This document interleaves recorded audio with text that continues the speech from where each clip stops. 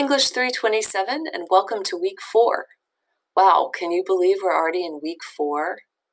How did a month go by? That's crazy. Anyway, welcome to week 4, and this week we're going to be looking at the letter poem, also known as the epistle poem, the epistle. And I'm going to read for you the assignment, poem assignment number 4, the letter poem. You can follow along with me. In her essay, The Education of the Poet, Louise Glück writes that her preference from the beginning has been the poetry that requests or craves a listener, and that she reads to feel addressed. Just as all first-person speaker poems are, in a way, persona poems, so too are they letter poems, in that an I is always addressing a you, who may be the reader, the cosmos, or even the speaker themselves. However, in a true letter poem or epistle, the speaker addresses a particular person on a particular subject or occasion. Although traditionally epistles are limited to human addressees, yours need not be. You may, for example, choose to write a letter poem to an abstract idea or concept.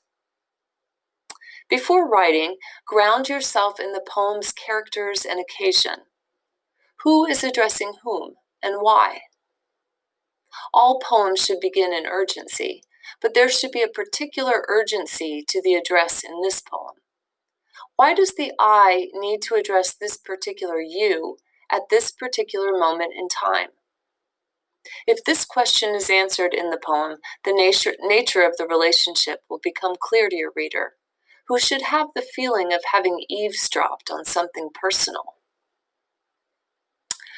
So I've given you a link here to The Education of the Poet. Louise Glück is a Nobel Prize-winning poet, actually. She won the Nobel Prize in Literature for 2020.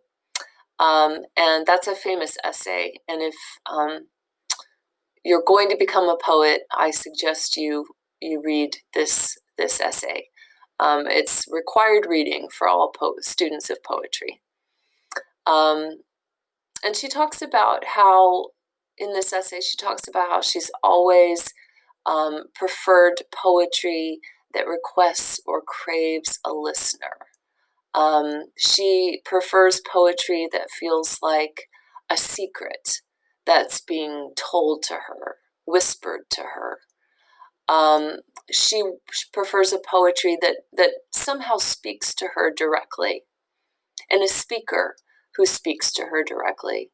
And she lists a few examples. She gives T.S. Eliot, and particularly the love song of J. Alfred Prufrock, as an example of a poet and a poem that addresses or speaks directly to her.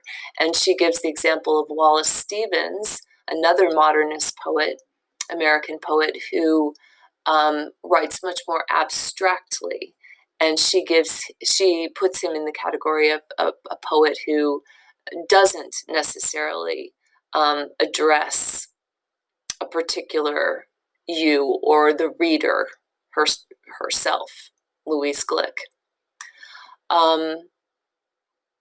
So for this week, I say here, I think that in some ways all first-person speaker poems are persona poems, and they're also letter poems.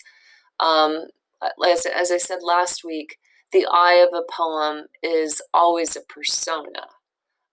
It's always a kind of character, even when the I is autobiographical, even when you're writing about your life, about your own feelings or thoughts or ideas, the I is still in this work of art that is somehow separate from you, even though you created it. So the I is a character of sorts.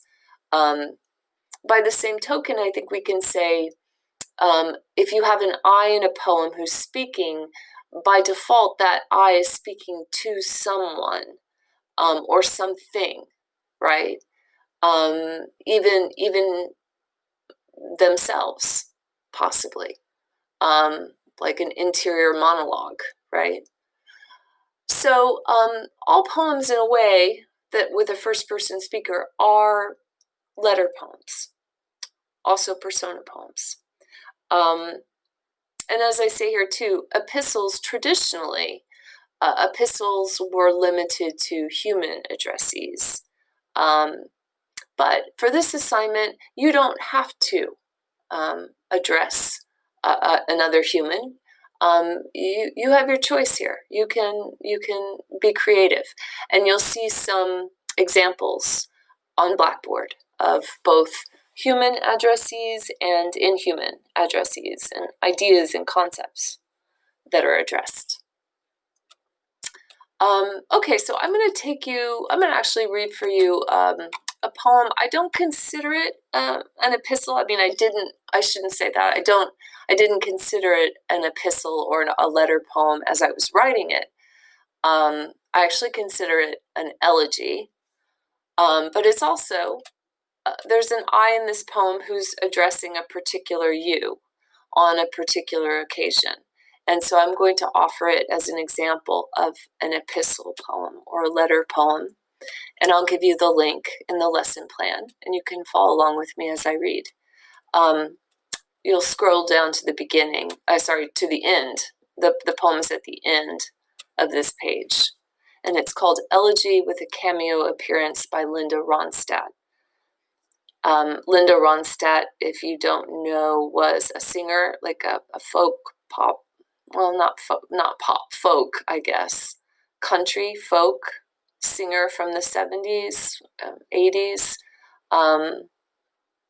She's wonderful. I listened to her a lot via my father when I was growing up. So this is Elegy with a Cameo Appearance by Linda Ronstadt for my father.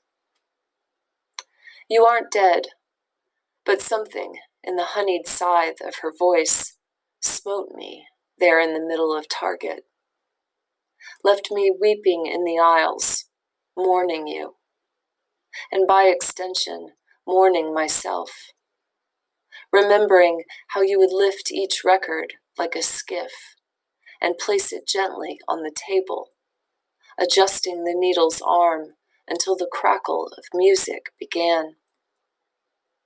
I loved the skips the most, how you would grumble, cursing, knocking on a shelf, how a minute would repeat in an endless motorcade of hours, and this was called childhood as I understood it. Neither of you was gone, yet at that moment my own life skipped, and for a moment I heard its silence. So there you are, an epistle, I'm going to call it, also an elegy for one who has not yet died, which is kind of odd. I actually got this idea from Natasha Trethewey, who was the poet laureate several years back. And she has a poem in which an elegy for her father, who's still living.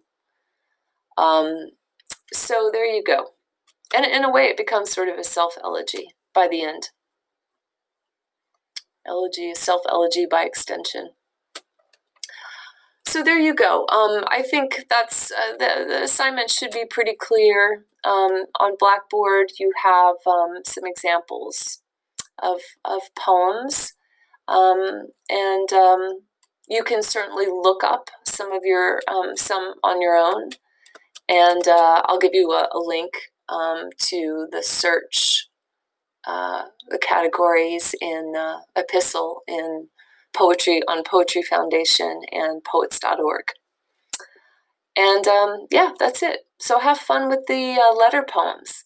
I wanted to tell you one other thing, and you'll probably be getting an email about this from me shortly, maybe sometime this week. April 29th and 30th, at the end of April next month, we're talking about doing a student reading performance. Dr. Erin Angelo and Dr. Amy Gottfried, their students, Dr. Gottfried's fiction students, are going to do some dramatic interpretations, I understand, of her work. And they've invited this course to read their poems, to read your poems as well. So I thought that would be something fun. We'll do this over Zoom. It'll be virtual, of course. April 29th and 30th. You'll get more information in an email from me.